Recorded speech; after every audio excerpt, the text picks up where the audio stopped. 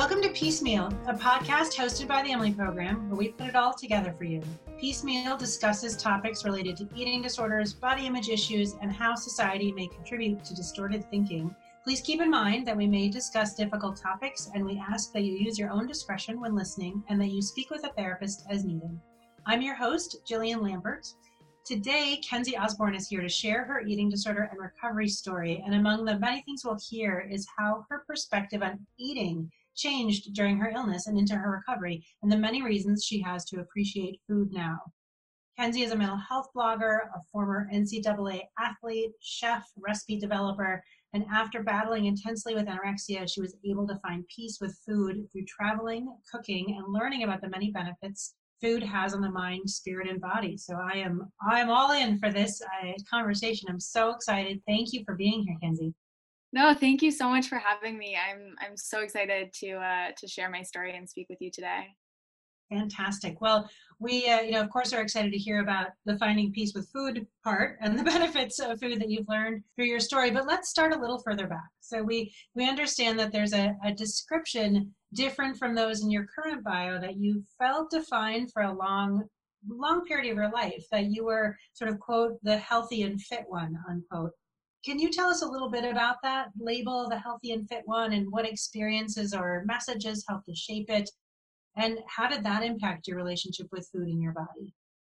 Yeah, I mean, I grew up in a family with both of my parents are doctors, and I have three older brothers, all of who were very high performance athletes.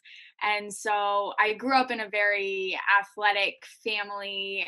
We were always eating together, running around, playing sports, and especially in our schools, you know, my brothers were those all-star athletes, the guys running around playing everything and anything. And I myself was a gymnast, and my mom was my gymnastics coach. And so being in that environment was definitely one that I think others would perceive as being healthy or being fit.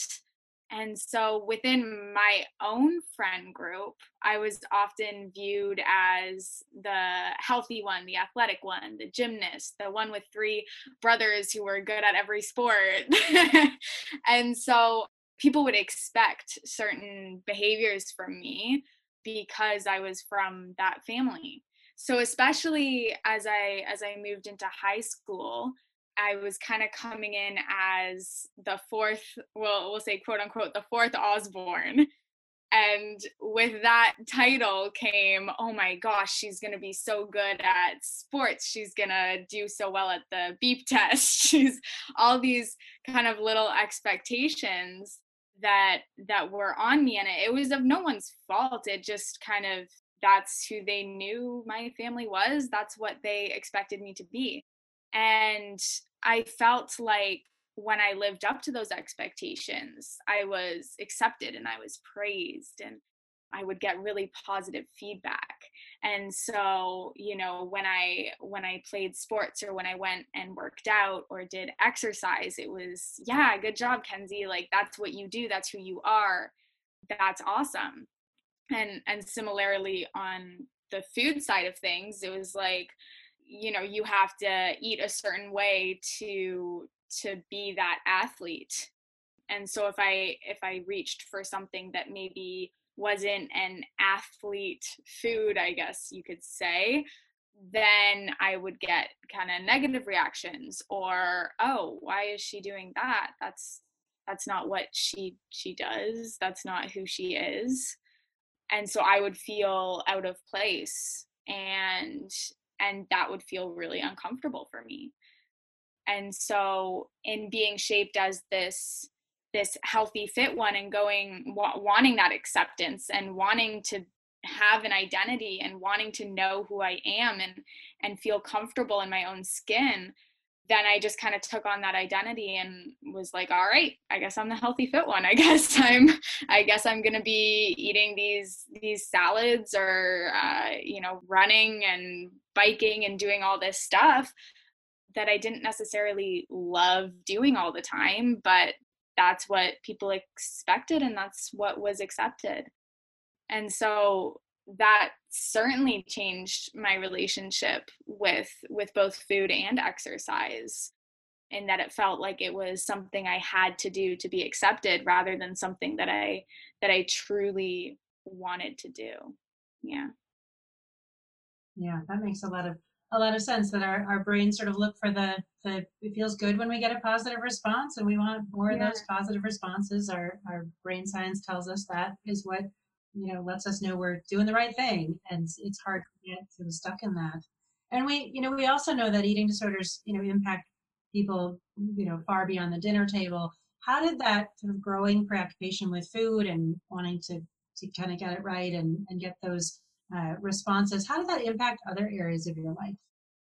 Yeah, I mean, unfortunately and fortunately, I guess we can talk about the fortunately part later, but food is connected with pretty much every aspect of your life.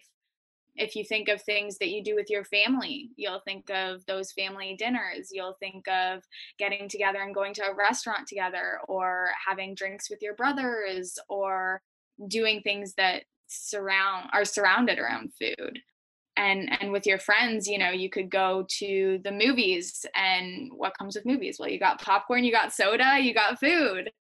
Really, so many things happen around food. And so when you develop a fear for that, or when you feel like the foods that are going to be at an event, in my case, like, I felt as though if I went to an event and people were around and I ate those foods and they saw me eating those foods that didn't match my identity, that there would be some sort of pushback, or some sort of "what are you doing," or some comment that was uncomfortable. And so rather than putting myself in that situation, I just didn't want to go to the event. There were so many social situations that I missed out on. In my first year at college, I didn't want to go to those gatherings, those ceremonies, those fun freshman year things that go on. I didn't want to do it. I remember going to my brother's wedding, and I was absolutely terrified. That was probably one of the most nerve-wracking experiences, because obviously I love my brother. We have the best relationship, and I wanted to be there for him through everything, but all I could think about was, oh my gosh, how am I going to get through this dinner?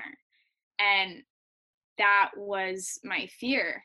And I couldn't, like, appreciate the whole wedding, and I couldn't be there with him 100%, because part of me was just so worried about the food that was there. And so I think a lot of people think that people with eating disorders, it only affects them around eating. But when you think about what eating is actually tied to, it's tied to so many aspects of your life that it really affects your social life. And it affected, my athletic life as well, because I wasn't fueling my body, so I couldn't perform properly. There were a lot of health complications that happened while I was playing my sports. And so all of this was because of the food. And I think that's something that it's not talked about as much, the implications and the amount that of fear of food, the amount of, I guess, issues that can present to you. Yeah, absolutely. When I think about how many things do we make decisions about 5, 6, 7, 8 times a day? Like, we need to eat throughout the day. That's how our bodies work. That's what they need. And so we're throughout the day making different decisions. So you're right to your point about people might not think eating disorders impact people's thinking except when they're right with the food. Yeah. First of all, they're with the food a lot because we eat frequently during the day because we need to, and all those thoughts that swirl in between. Yeah, and I think there's even don't quote me on this, but I think there's a statistic out there that's like, we make more than 200 decisions about food a day.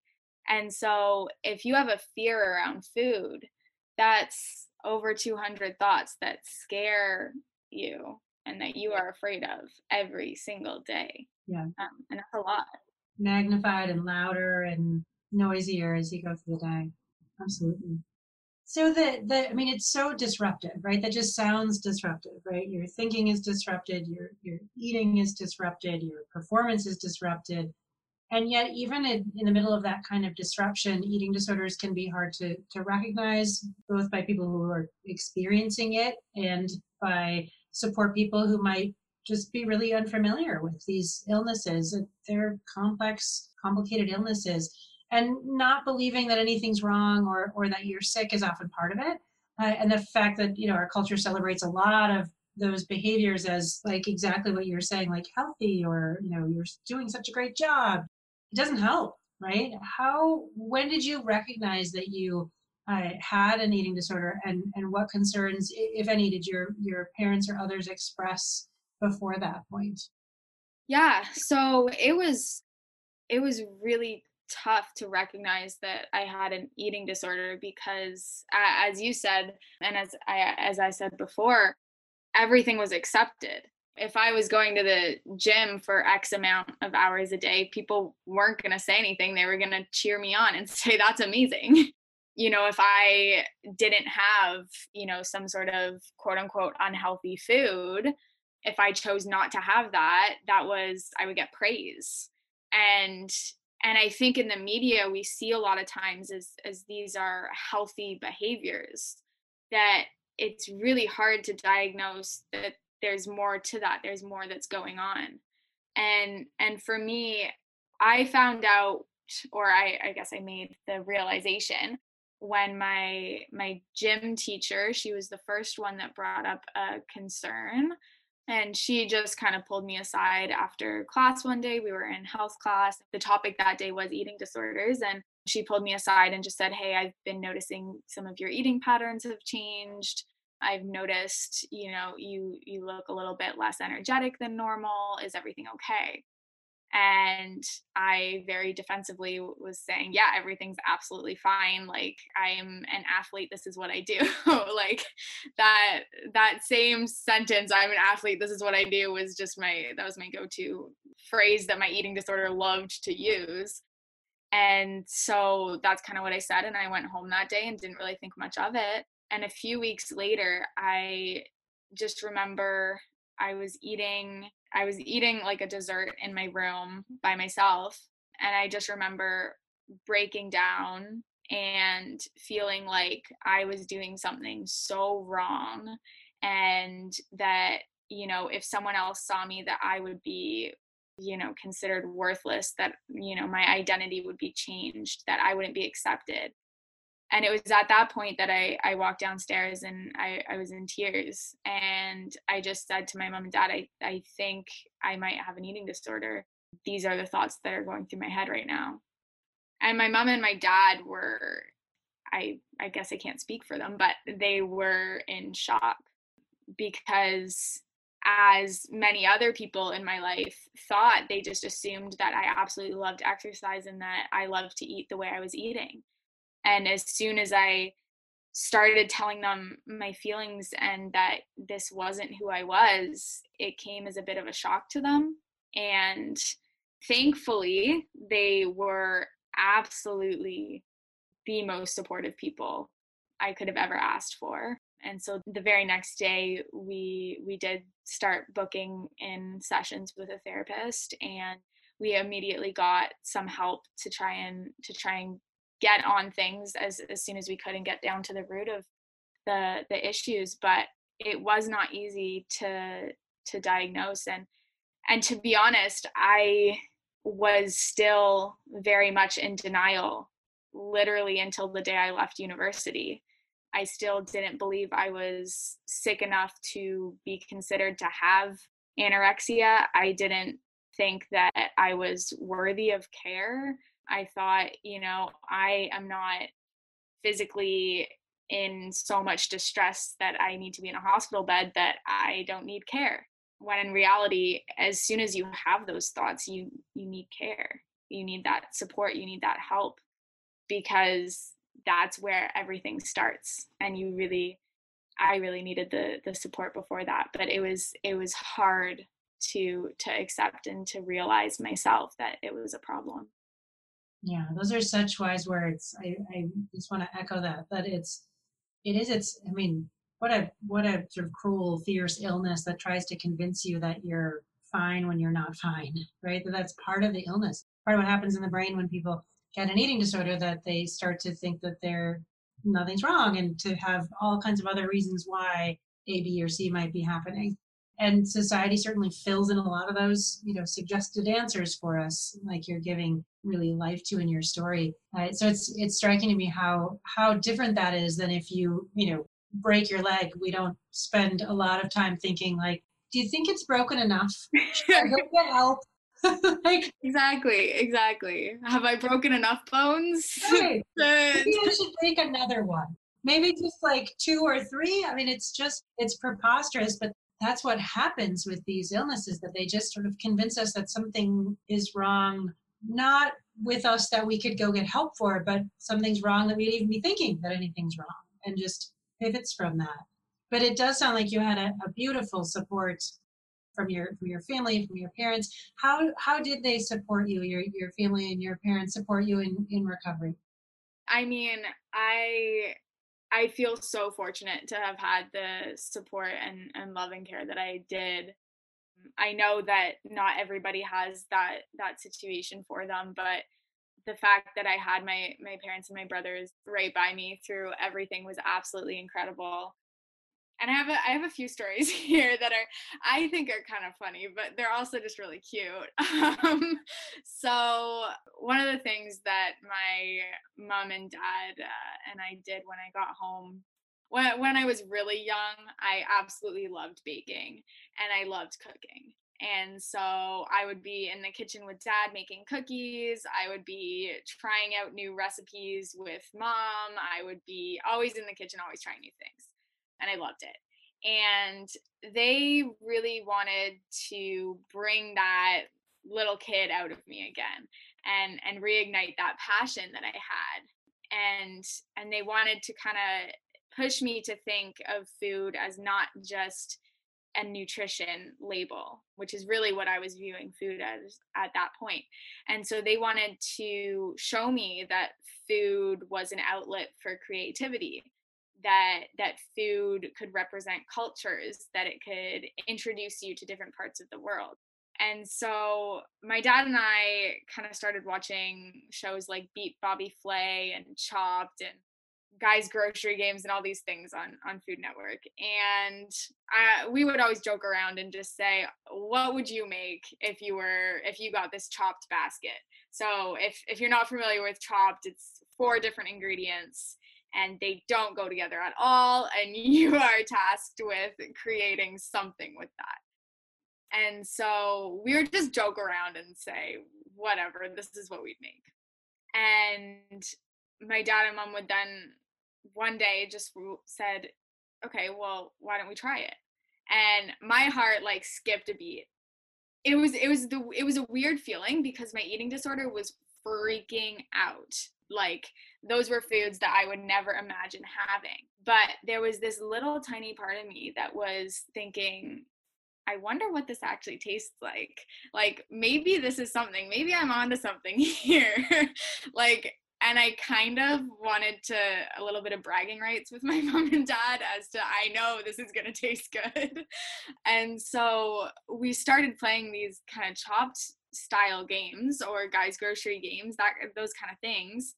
And they would give me different challenges. So maybe I'd have to make a meal with a certain ingredient one day, or maybe I remember one time I had to make a meal with only ingredients that started with the letter B. And so we would just kind of play these different things. And it was so cool because it got my mind away from the nutrition for a second, and it put it on the creativity and that, I guess, solving the puzzle of the basket. Like, what am I going to do with this stuff to make it actually taste somewhat good? So after creating that meal, we would all sit down together and we would eat it. They would be right by my side, eating it, staying there as long as it took. And we would kind of have laughs over it. Like, either it didn't taste good it was awful, but we tried, or it tasted good and that was a great experience. And so that was a really cool way to put some, I guess, put some fun into the food and try something new. On top of that, a really big part of my recovery was eating with others, and they made sure to be there and to eat and to stay at the dinner table with me. If my brothers were over, because they were at university at the time, so if they came home, they were staying at the dinner table with me through the entire meal, which could sometimes take several hours. And we would all just sit there and talk about life. They would crack some jokes, and we would just all sit there and eat together. And that was huge. Even on days when I was home by myself and my parents were at work, they would Skype me to eat lunch together. And they would take whatever their lunch break, they would have their Skype on, and we would eat together. And to me, it was so incredible, always being able to share a meal with other people and being able to laugh and have fun and put creativity into things. It was just such a, like, looking back on it now, it's like that's a really cool experience. It certainly brought us together, and it completely changed my relationship with food. Yeah. Those are fantastic stories. I mean, it's so much fun to imagine that kind of difficulty that you were having being able to turn into something that was become such a delightful memory, it sounds like, and how it was just the transformation in that and the support of your parents and your family to be there. I mean, we know how important it is to have support from somebody. It can be anybody that's willing to sit with you and be there and really stay with you while you do the hard work of eating, because nobody can eat for you, right? They can be there with you, but you have to do that piece. And so to have the support you had is incredible. Yeah. Yeah. I mean, I could not be more grateful for that. So fun. So tell us about the decision to attend culinary school. I mean, that's just such a fun sort of carry on from the story. I love I imagine the Chopped games. I watch a lot of that, getting that is fun. What kind of impact did going to culinary school have on your eating disorder recovery in the early days? Yeah, that was something that was definitely not expected when I came home from my first university. I would have never guessed of going to culinary school. But after playing those Chopped games and other kind of games with my family, I started developing a real passion for exploring new foods and trying new things and using food kind of like a form of art, I guess. and and it was really cool. Now, the interesting thing is looking back on it now, I think a part of the reason I did want to go to culinary school and a part of that drive for me going was to be able to continuously control my food, which is something that feels more comfortable for those with eating disorders. And so looking back at it now, I know that in culinary school, I enjoyed knowing what was going into my food, and I enjoyed that confidence that I was making it myself. And it was still very challenging to eat food that was prepared by someone else. And it was incredibly challenging to have to incorporate ingredients into my meal that I wasn't comfortable with. And the instructors would know. That wasn't a secret. So there were some times that I didn't want to put certain foods in a meal. And I wouldn't, because I knew I would be the one tasting it and I would be the one eating it, and I didn't want to. And I remember one of the times I did that, my professor took a bite and he said, "Did you actually taste this?" And I was like, "Yes, I did." And he was like, "Did you follow the recipe?" I was like, "I tweaked it a little bit." But it was definitely challenging to have to put those ingredients in. But as I moved through the 2 years of culinary school, it also did teach me what was normal and what a meal looks like and all the different components to it that I'd never really even thought of before. In culinary school, you got to think of the texture, you got to think of the colors, you got to think of how it looks on a plate, how it tastes. You have to think of it all. And, before I had just looked at food as a nutrition label, and that's how I would pick my food. It would be more of like a scientific calculation. But learning about all these different aspects of food helped me think of it in a different way. And so instead of looking at my fear foods as a nutrition label that I didn't necessarily like or didn't think was quote unquote healthy, I looked at it as, oh, cool, this is like this color and I need this color on my plate, so I'm going to put that on. And it kind of forced me to have some of those fear foods and realize that there's a lot more to food than just the nutrition. And I think that's something that culinary school and just cooking and traveling and trying new cuisines, I think all of that came together to show me that there's so much to food and so much to enjoy about it. It was just able to be that extra push to get me to try things that I was previously really afraid to try. Hey, I love your story of your professor saying, "Did you taste this?" Yeah, that was funny. There's sort of some metaphor in there somewhere around like you created whatever that dish was, right? You created some semblance of it that looked probably enough like whatever it was you were making, but because it didn't have the ingredients it needed, it wasn't something that people wanted to engage with. It sounds like he didn't want a lot more bites of it. He definitely didn't. Yeah. And yeah, that was that. I mean, all through culinary school, that was a really interesting kind of lesson to learn.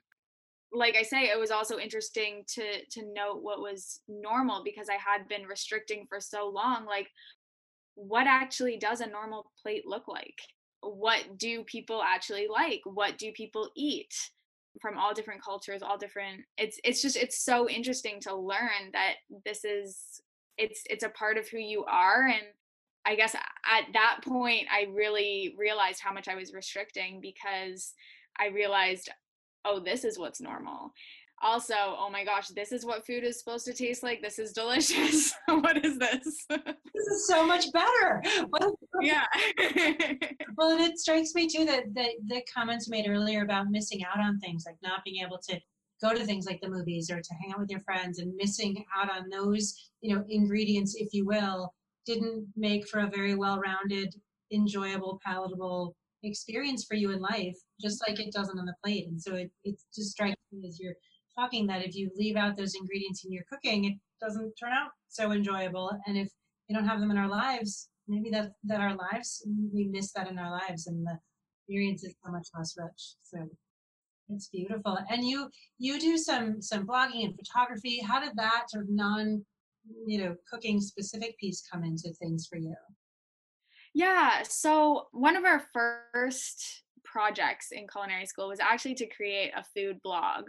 And it was one of our first task was to create a blog post interviewing a farmer that was near us. And this was so cool to me. I had no clue what to expect.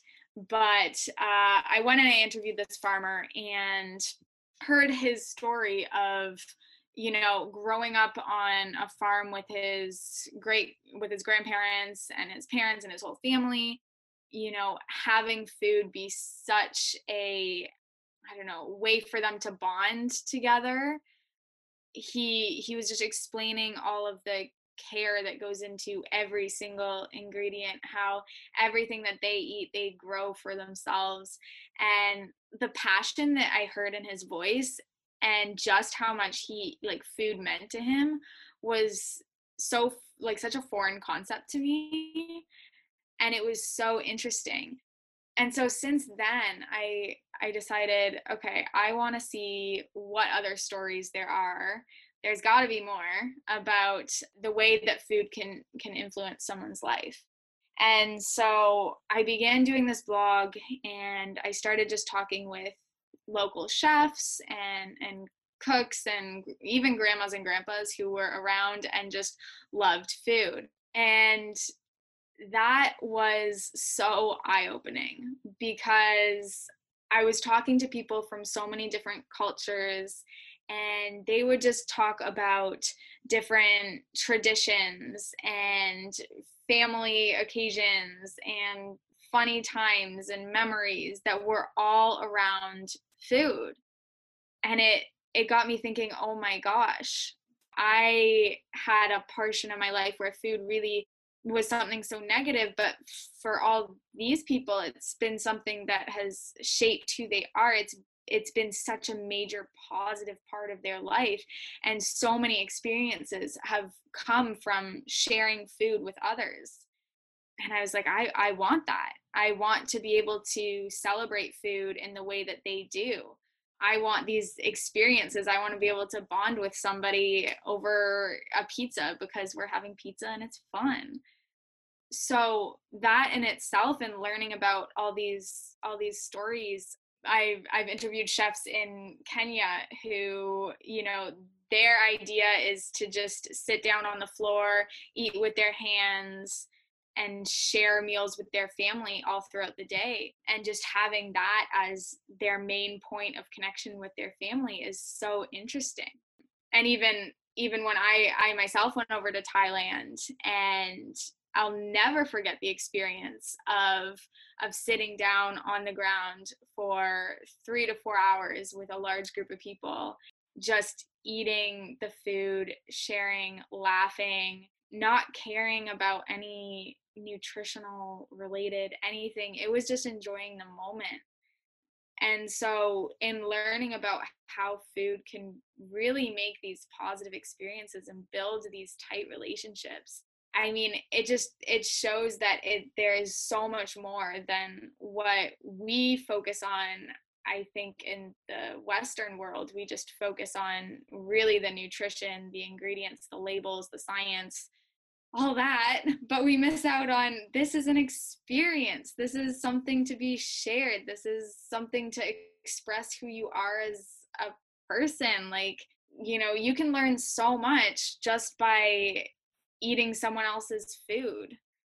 Every culture has their own unique way of serving food, and you can learn so much through sharing that with them. I get those connections. I hear that in your stories of the connections with the other people that you're sharing the food with is such a critical piece of it. And if you're afraid of having the food, then you don't get the connections. Yeah, exactly. And it was such an eye-opening experience, like I said, because when I was in recovery, when I went down and sat at a table, I was zoned in on food. There could be like a group of celebrities around me, I would not know. I was zoned in on the food and I was terrified. Whereas when I was talking to others about their relationships with food and how positive it was for them, food was like an accessory, but the main event was talking and bonding and laughing and sharing these memories and having these really awesome experiences. And food was just there to accompany it. I guess food was the thing that brought everybody together, but it was the fact that everyone was around that made it so special. And it just kind of it hit me hard, and it still does hit me hard today, that like those are things that I genuinely missed out on. Like I say, at my brother's wedding, I wasn't fully there. I was zoned in on the food, and that's something that's really heartbreaking because that moment will never come again.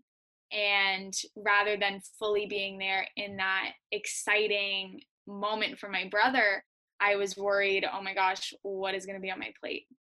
And I think that's something that's unfortunate. And I think it's something that I really hope people can realize, that food really is something so special, and it creates memories that you can cherish forever. Yeah, so well said.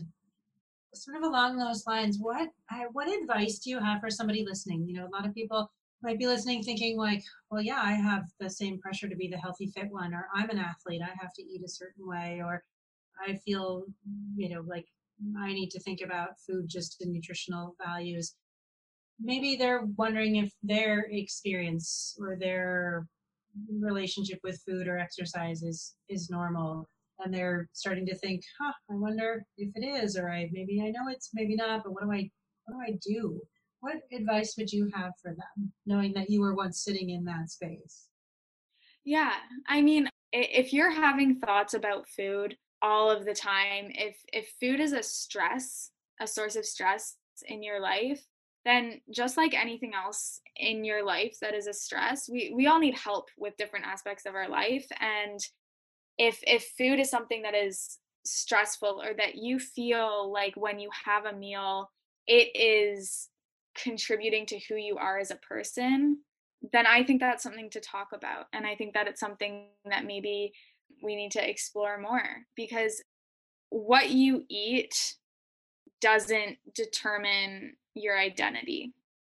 Like, if food is on your mind and it's preventing you from living your life to the fullest, or it's resulting in thoughts that are negative, then that is a part of your life that's, it's preventing you from living the life that you really want to live. And it's the same thing with exercise. If it doesn't feel right, if something doesn't make you feel happy, then there's something there that it's preventing you from shining. And I think it was something that was so hard for me to accept, that maybe that identity, like, I never created that identity for myself. I kind of just, that's what I perceived others thought of me. But when you finally kind of let yourself be who you are, that's when you feel your best. People can really accept who you are. They'll fall in love with who you are. And it has nothing to do with the food that you eat. It has to do with you and what you like. Because when you're doing what you like, you're just going to be so much more excited. You're going to be so much more happy, and people are going to feed off that. And I wasn't happy being that healthy, fit one. I was not happy being like that. And when I found out who I was, and I kind of figured out my fit in life, I feel so much happier, so much more confident. And that's what I have realized is so important to me, is being able to live my life the way that I really want to, and being able to do the things that I absolutely love doing. So sometimes the identity that we think is associated with who we are really isn't who we are. But when you do find that, it's really cool. Being on both sides, it's really cool. That's awesome. It's so true that your last comment of being on both sides, because right, if people are sitting there thinking, that might be true for you, but that's not going to be true for me, and it's true. They get there and they're like, oh wait, it is true for me. It is way better on this side, and it takes a lot of work and a lot of support to get there. But you have just a beautiful way of telling that story. Where can people learn more about you, about your blog, about the other awesome work you're doing? Of course. So I do have my blog right now, which is just my name, so kenzieosborne.com. And that's where I have just launched a new series called Anorexia Unedited, where I kind of talk about my story as it sounds, unedited. Just kind of trying to be completely honest, and talk about issues that I think a lot of us do suffer from, but are just not necessarily talked about. And I also do have an Instagram account, which is at Chef Kenzie Osborne. And that is where I kind of share funny, weird food stories that I've encountered throughout my life. There's some heartwarming ones in there. There's some ridiculous ones. And the whole goal there is just to show that food really is so much more than just a nutrition label or just what's on the plate. There's some funny, weird stuff that goes on around the dinner table. So those are where you can find me. That's great. My last burning question is, okay, so are you going to apply to be on Chopped or be Bobby Flay or one of the food shows? Oh my gosh, if that opportunity ever came up, I would take it 100%. That would be so fun.